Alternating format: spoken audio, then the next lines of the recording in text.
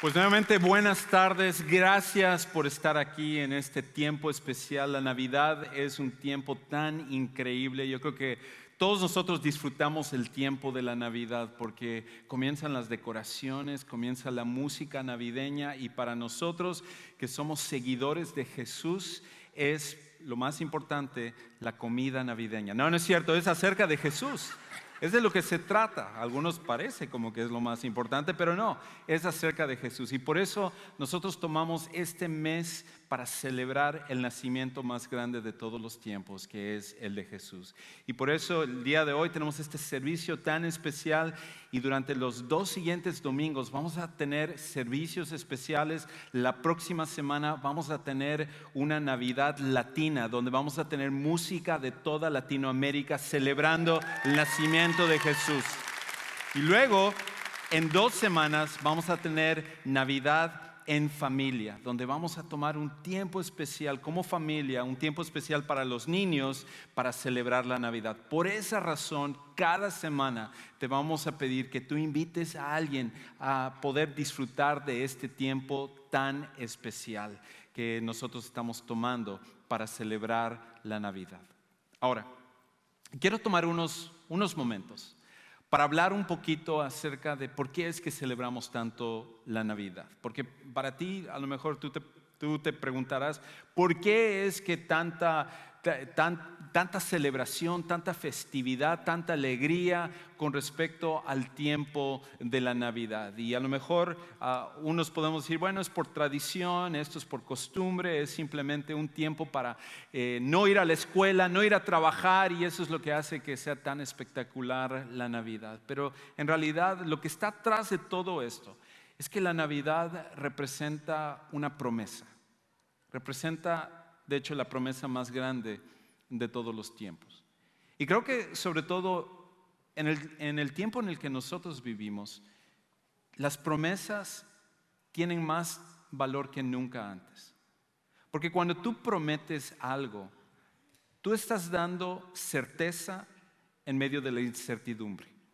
Cuando tú prometes algo, tú estás diciendo que cueste lo que te cueste, sacrificio que haya que pagar, en medio de no saber el futuro, de la incertidumbre, tú prometes que tú vas a cumplir con tu palabra. Y en nuestro tiempo donde los matrimonios muchas veces terminan en divorcio, donde los padres terminan por dejar a sus hijos, donde las personas dicen hacer una cosa y luego hacen exactamente lo contrario cuando hay un precio demasiado alto que pagar. Cumplir una promesa es algo tan refrescante. De hecho, estaba leyendo acerca de una organización que comenzó tratando de motivar a las personas a cumplir sus promesas. De hecho, comenzó por un joven que se llama Alex Sheen. Y este joven Alex Sheen fundó esta organización después de que había fallecido su papá de cáncer. Y resulta que su papá no había sido un hombre famoso, dice, no era un hombre rico, no era un hombre que había logrado mucho en cuestión de cosas materiales, pero un legado le dejó a Alex y era esto, que su padre era siempre un cumplidor de promesas, que lo que él decía que iba a hacer, siempre lo cumplía. Y cuando su padre falleció, había sido tanto el impacto en la vida de Alex Sheen que él decidió comenzar una organización que motivara a la gente a cumplir sus promesas. De hecho, lo que hizo es que él se comprometió a que cualquier persona en el mundo que quisiera ser como un cumplidor de promesas, que le podían escribir, y él iba a mandarles 5 tarjetas y en donde la persona iba a escribir una promesa, dárselo a una persona, y una vez que cumpliera su promesa, esa tarjeta la regresarían al que había prometido esa promesa, al que se había comprometido a hacer lo que era su promesa, y eso sería un recordatorio de la integridad que tenía. Comenzó primero con 5 personas, luego 10, 15, y después de un tiempo se convirtió en miles de personas alrededor del mundo que estaban recibiendo estas tarjetas comprometiéndose a ser cumplidores de promesas. Y de hecho uno de los videos que me impactó más fue de un muchacho que él había tenido un problema de alcoholismo. Y resulta que durante toda su vida él se había prometido que él iba a dejar de tomar, pero siempre regresaba a seguir tomando. Y una noche había tomado tanto que cuando se subió a su camioneta estaba prácticamente imposibilitado para realmente manejar. Y sin embargo él decidió hacerlo de cualquier manera. Y en medio de su borrachera, en medio de su estupor alcohólico, él agarró y manejó en sentido contrario y chocó en contra de otro carro, matando al conductor de ese carro, un hombre de familia que estaba regresando del trabajo a su casa. Y él se había escondido de la ley. Las personas, la policía llegó al lugar del accidente y no pudieron determinar quién era el que había conducido este carro. Y cuando él supo acerca de esta organización, cumplidores de promesas, él quedó tan consternado con respecto a su vida que él decidió filmar un video donde él confesó que él había sido el conductor que había matado a este otro conductor. Y él dijo: a partir de ahora yo quiero ser una persona que cumpla sus promesas sin importar el precio que haya que pagar. Y de hecho a la postre le sentenciaron a 6 años y medio de cárcel por cumplir la promesa que él había dado. Dios también es un cumplidor de promesas. Y Dios, en cambio, tuvo que pagar un precio mucho más alto que estar 6 años y medio en la cárcel. Él prometió a todos nosotros, a la humanidad, a cada persona que ha vivido, que está viva y que vivirá, a todos nosotros nos ha prometido una cosa que va más allá de lo que es nuestra imaginación, una promesa que Él dice que Él va a cumplir. Y esa promesa, de hecho, es la más antigua que existe. Es la primera promesa que aparece en toda la historia entre seres humanos, Dios, la historia de la humanidad. Esta es la promesa más antigua que existe. Y fue hecha por Dios después de que Él había creado a los seres humanos. De hecho, creó a los 2 primeros seres humanos que Él llamó Adán y Eva. Y les puso en un huerto, en un lugar perfecto, lugar hermoso, un lugar sin las cosas que tú y yo sufrimos hoy en día. Sin el crimen, sin las drogas, sin la muerte, sin el envejecimiento, sin la posibilidad de subir de peso demasiado por comer comida navideña. Un lugar perfecto. Y en medio de ese lugar perfecto, ellos tenían la opción de ser obedientes a Dios o ser desobedientes a Dios. Y ellos decidieron ser desobedientes a Dios. De hecho, tomar el lugar de Dios en sus vidas. Y cuando uno ha escuchado la historia de Adán y Eva, como tú seguramente lo has escuchado, a lo mejor a tu mente viene y tú dices: caramba, esta gente tan tonta, nos sentenciaron a todos nosotros y ahora nosotros estamos pagando los platos rotos. Pero la realidad es esta: que Adán y Eva representan lo que tú y yo hubiéramos hecho en el mismo lugar, y de hecho lo que hacemos todos los días, donde nosotros igual preferimos hacer nuestra voluntad que la voluntad de Dios. Y a raíz de eso entró el pecado a la humanidad, entró el pecado a todos nosotros y ha destruido el mundo perfecto que Dios creó para nosotros. Es por eso que cuando vemos a nuestro alrededor y escuchamos de atrocidades, de violencia, de injusticia, de muerte, todo esto es el resultado del pecado que entró por nuestra culpa, por nuestra desobediencia a Dios. Y Dios tenía todo el derecho de decirnos a nosotros: esto es lo que ustedes decidieron, esto es lo que ustedes quisieron, ahora ustedes tendrán que vivir con las consecuencias de eso. Pero Dios, sabiendo que nosotros somos pecadores, que somos inmerecedores de que Él siquiera nos diera una segunda oportunidad, Él dio una promesa. Cuando enfrentó a Adán y Eva y les habló de las consecuencias de sus pecados, no solo sobre ellos, sino sobre todos nosotros, Él hizo esta promesa. En Génesis 3:15, Él dice esto: hablando acerca de las consecuencias del pecado y hablando directamente a la serpiente, que era en realidad Satanás. Le dice esto, Génesis 3:15. Haré que tú, hablando de la serpiente, y la mujer, Eva, en este caso específico, sean enemigas. Pondré enemistad entre sus descendientes y los tuyos. En otras palabras, habrá una batalla constante entre toda la humanidad con respecto a Satanás y lo que él está tratando de hacer en nuestras vidas. Y la realidad es esta, que Satanás es tan poderoso que ninguno de nosotros podemos componer las cosas. Por eso el mundo está como está, nuestro mundo está como está, y Satanás tiene todo el poder para ganarnos. Y es aquí donde viene la promesa. Un hijo suyo te aplastará la cabeza y tú le morderás el talón. Ahora, a primera vista esto suena un poco confuso, pero Dios estaba diciendo esto.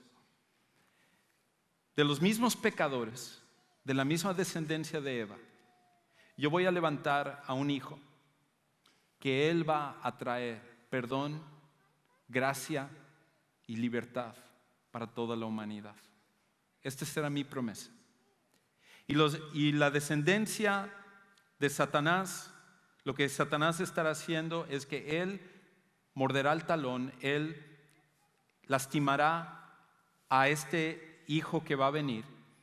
Y nosotros sabemos ahora que eso se cumplió en la cruz, entre la batalla entre Jesús y Satanás, donde Jesús tuvo que pagar con su vida, pero a la postre, al tercer día resucitó para tener victoria y darnos a nosotros libertad, perdón, gracia y demostrarnos el amor de Dios. Esa es la promesa más antigua que existe.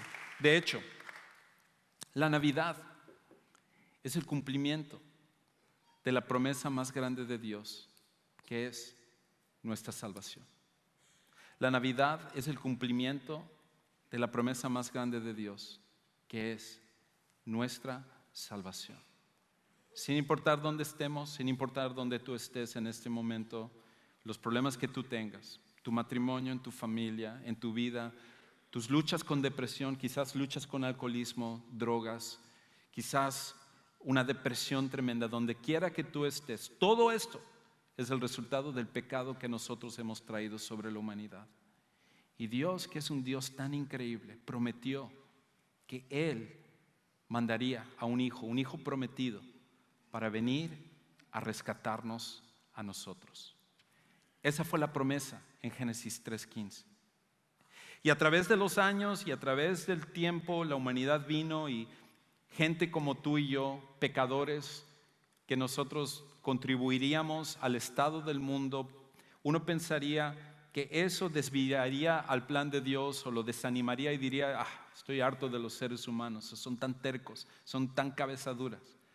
Pero Dios había prometido que Él mandaría a un hijo, a su hijo Jesús. 740 años antes del nacimiento de Jesús, Él le daría unas palabras, le daría una profecía a un hombre que se llamaba Isaías, que fue un gran hombre de Dios, un gran profeta de Dios. Y en esas palabras, Él le revelaría cuáles serían las características de su hijo. Y Él lo dice de esta manera, en Isaías 9:6. Dice esto: porque un niño nos ha nacido, un hijo nos ha sido dado, y la soberanía reposará sobre sus hombros, y se llamará su nombre Admirable Consejero, Dios Poderoso, Padre Eterno, Príncipe de Paz. A través de esto, Isaías recibiría una profecía acerca de este niño prometido, el hijo prometido de Dios, que en realidad no solamente sería el cumplimiento de la promesa más grande de Dios, sino que nos mostraría que la Navidad iba a ser también la entrega del regalo más grande de Dios, que es su Hijo. La Navidad es la entrega del regalo más grande de Dios, que es su Hijo. Ahora, no tengo tanto tiempo hoy para entrar en profundidad en esto de Isaías 9:6. ¿Qué significa esto? De que es un admirable consejero, un Dios poderoso, un Padre eterno, un príncipe de paz. Y por eso, en las 2 siguientes semanas, lo que vamos a hacer es que vamos a tomar 2 de esos nombres y entender un poquito mejor lo que Dios estaba revelando a Isaías y cómo eso tiene un impacto en nuestras vidas. Y por eso, las 2 siguientes semanas, invita a alguien para venir al programa especial que vamos a tener, pero también para entender mejor quién es Jesús y por qué Jesús es la promesa más grande, el cumplimiento de la promesa más grande de Dios, y también es el regalo más grande de Dios. Estas 2 cosas hacen que la Navidad valga la pena celebrarse. Hace varios años, en 1988, en el país de Armenia, lo que en ese tiempo era todavía parte de la Unión Soviética, lo que hoy en día es Rusia, pero en ese tiempo era parte de la Unión Soviética. Había en un lugar del norte de Armenia, una región, unos pueblos, donde el 7 de diciembre de 1988 las personas se habían levantado, era de mañana y estaban ellos en sus labores diarias, cuando de repente, inesperadamente, se dio un terremoto de 6.8 grados en ese lugar. Aparte de que el terremoto era fuerte, los edificios en Armenia, por la pobreza, no estaban bien construidos, y esta combinación hizo que en 4 minutos 30,000 personas perecieran. Imagínate estar en ese momento ahí, estar en un edificio, estar en tu casa. Después de que finalmente el terremoto cesó y la gente salió de sus casas y ver la destrucción masiva, la cantidad de muerte tan increíble que a la postre se convertiría en casi 140,000 personas que morirían, había un padre, específicamente un papá, que lo primero que él pensó era en su hijo, que estaba en la escuela en ese momento. Y él fue rápidamente corriendo hacia la escuela donde estaba su hijo, y al llegar allá, lo único que quedaba del edificio era simplemente los restos del edificio, porque había quedado planísimo, porque el terremoto había destruido todo el edificio donde estaba su hijo y todos los niños que estaban estudiando en esa mañana. Y en ese momento empezó él a escarbar entre los restos del edificio. Otros padres llegaron en ese momento llorando y gimiendo porque su hijo, su hija ahora estaba muerto por estar en ese momento en la escuela. Y varios de ellos le dijeron a ese papá: nuestros hijos están muertos, no hay nada que podemos hacer. Otros le decían: eres un tonto por estar escarbando, estás perdiendo tu tiempo. Y ese padre, cada vez que escuchaba un comentario, se volteaba y le decía: ¿vas a ayudarme a escarbar o solamente vas a hablar? Y él seguía con eso, escarbando. De hecho, llegaron los bomberos, llegó la policía, y todo el mundo le estaba tratando de disuadir que él dejara de escarbar, porque ya los hijos de todos ellos, estos niños, estaban muertos. Pero el padre, que le decía a su hijo siempre: no importa lo que pase, yo siempre estaré aquí para ti, él sabía que él se había comprometido con su hijo. Y pasó 1 hora, pasaron 2 horas, pasaron 12 horas, pasaron 36 horas de él solo estar escarbando en el lugar. Y a la hora 38, después de estar escarbando, finalmente pudo escuchar la voz de su pequeño hijo, que se llamaba Armand, y como él decía: papá, acá estoy. Y con eso agarró y pudo salvar a su hijo Armand, pero no solo a su hijo Armand, sino que de los 38 niños que estaban en el salón con él en ese momento, 14 habían sobrevivido junto con Armand. Increíble. Y cuando Armand salió y abrazó a su hijo, a su padre, Armand le dijo a su hijo: papá, mis compañeros estaban asustados, estaban llorando, estaban tristes, pero yo les dije: no se preocupen, porque mi papá me había prometido que él vendría por mí y Él nos iba a salvar a nosotros. Eso es la Navidad exactamente. La Navidad es la promesa de un hijo que vino hace 2000 años, que se llama Jesús. Y en medio del desastre, los terremotos, no solo de la vida, sino que nosotros mismos hemos causado en nuestra vida, vino ese Salvador voluntariamente a morir por nosotros en la cruz y tomar nuestro lugar para que nosotros no tuviéramos que ser sacrificados. Y Él resucitó al tercer día con el poder de Dios, y ese mismo poder es el que ofrece para nosotros, para cambiar nuestras vidas, para perdonarnos de nuestros pecados, para permitirnos ser hijos de Dios y para darnos una esperanza de esta vida y de la vida eterna también. Y por eso en esta tarde el deseo que nosotros tenemos no solo es que tú disfrutes de este tiempo de la Navidad, sino tú vengas a conocer al Hijo prometido, a Jesús como tu Salvador personal, que Él pueda ser el que cambie tu vida y darte la esperanza como Él lo ha hecho desde la primera promesa que Dios hizo en Génesis y también el regalo más grande que es su Hijo Jesús.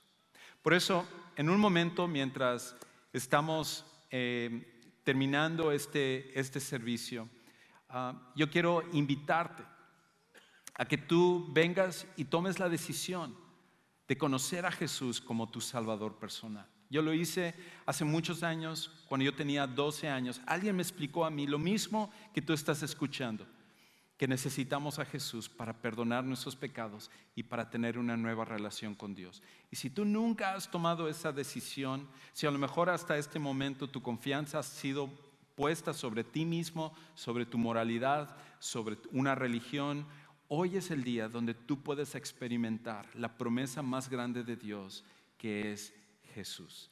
Yo voy a estar parado, solo quizás aquí. Yo voy a estar parado. Voy a invitar que si tú quieres tomar esta decisión, yo voy a estar parado ahí hacia tu izquierda y me encantaría que mientras estamos entonando este canto, que tú salgas de tu lugar y yo quisiera hacer una oración por ti, para que tú vengas a conocer a Jesús y recibas la promesa más grande, más antigua del mundo, que es la promesa de Dios por medio de su Hijo Jesús. Así que ¿por qué no nos ponemos de pie? Y mientras entonamos este canto, ven a tomar esta promesa para ti. No importa lo que otros piensen, no importa lo que otros digan, este es tu tiempo para venir a tomar la promesa más grande de la historia.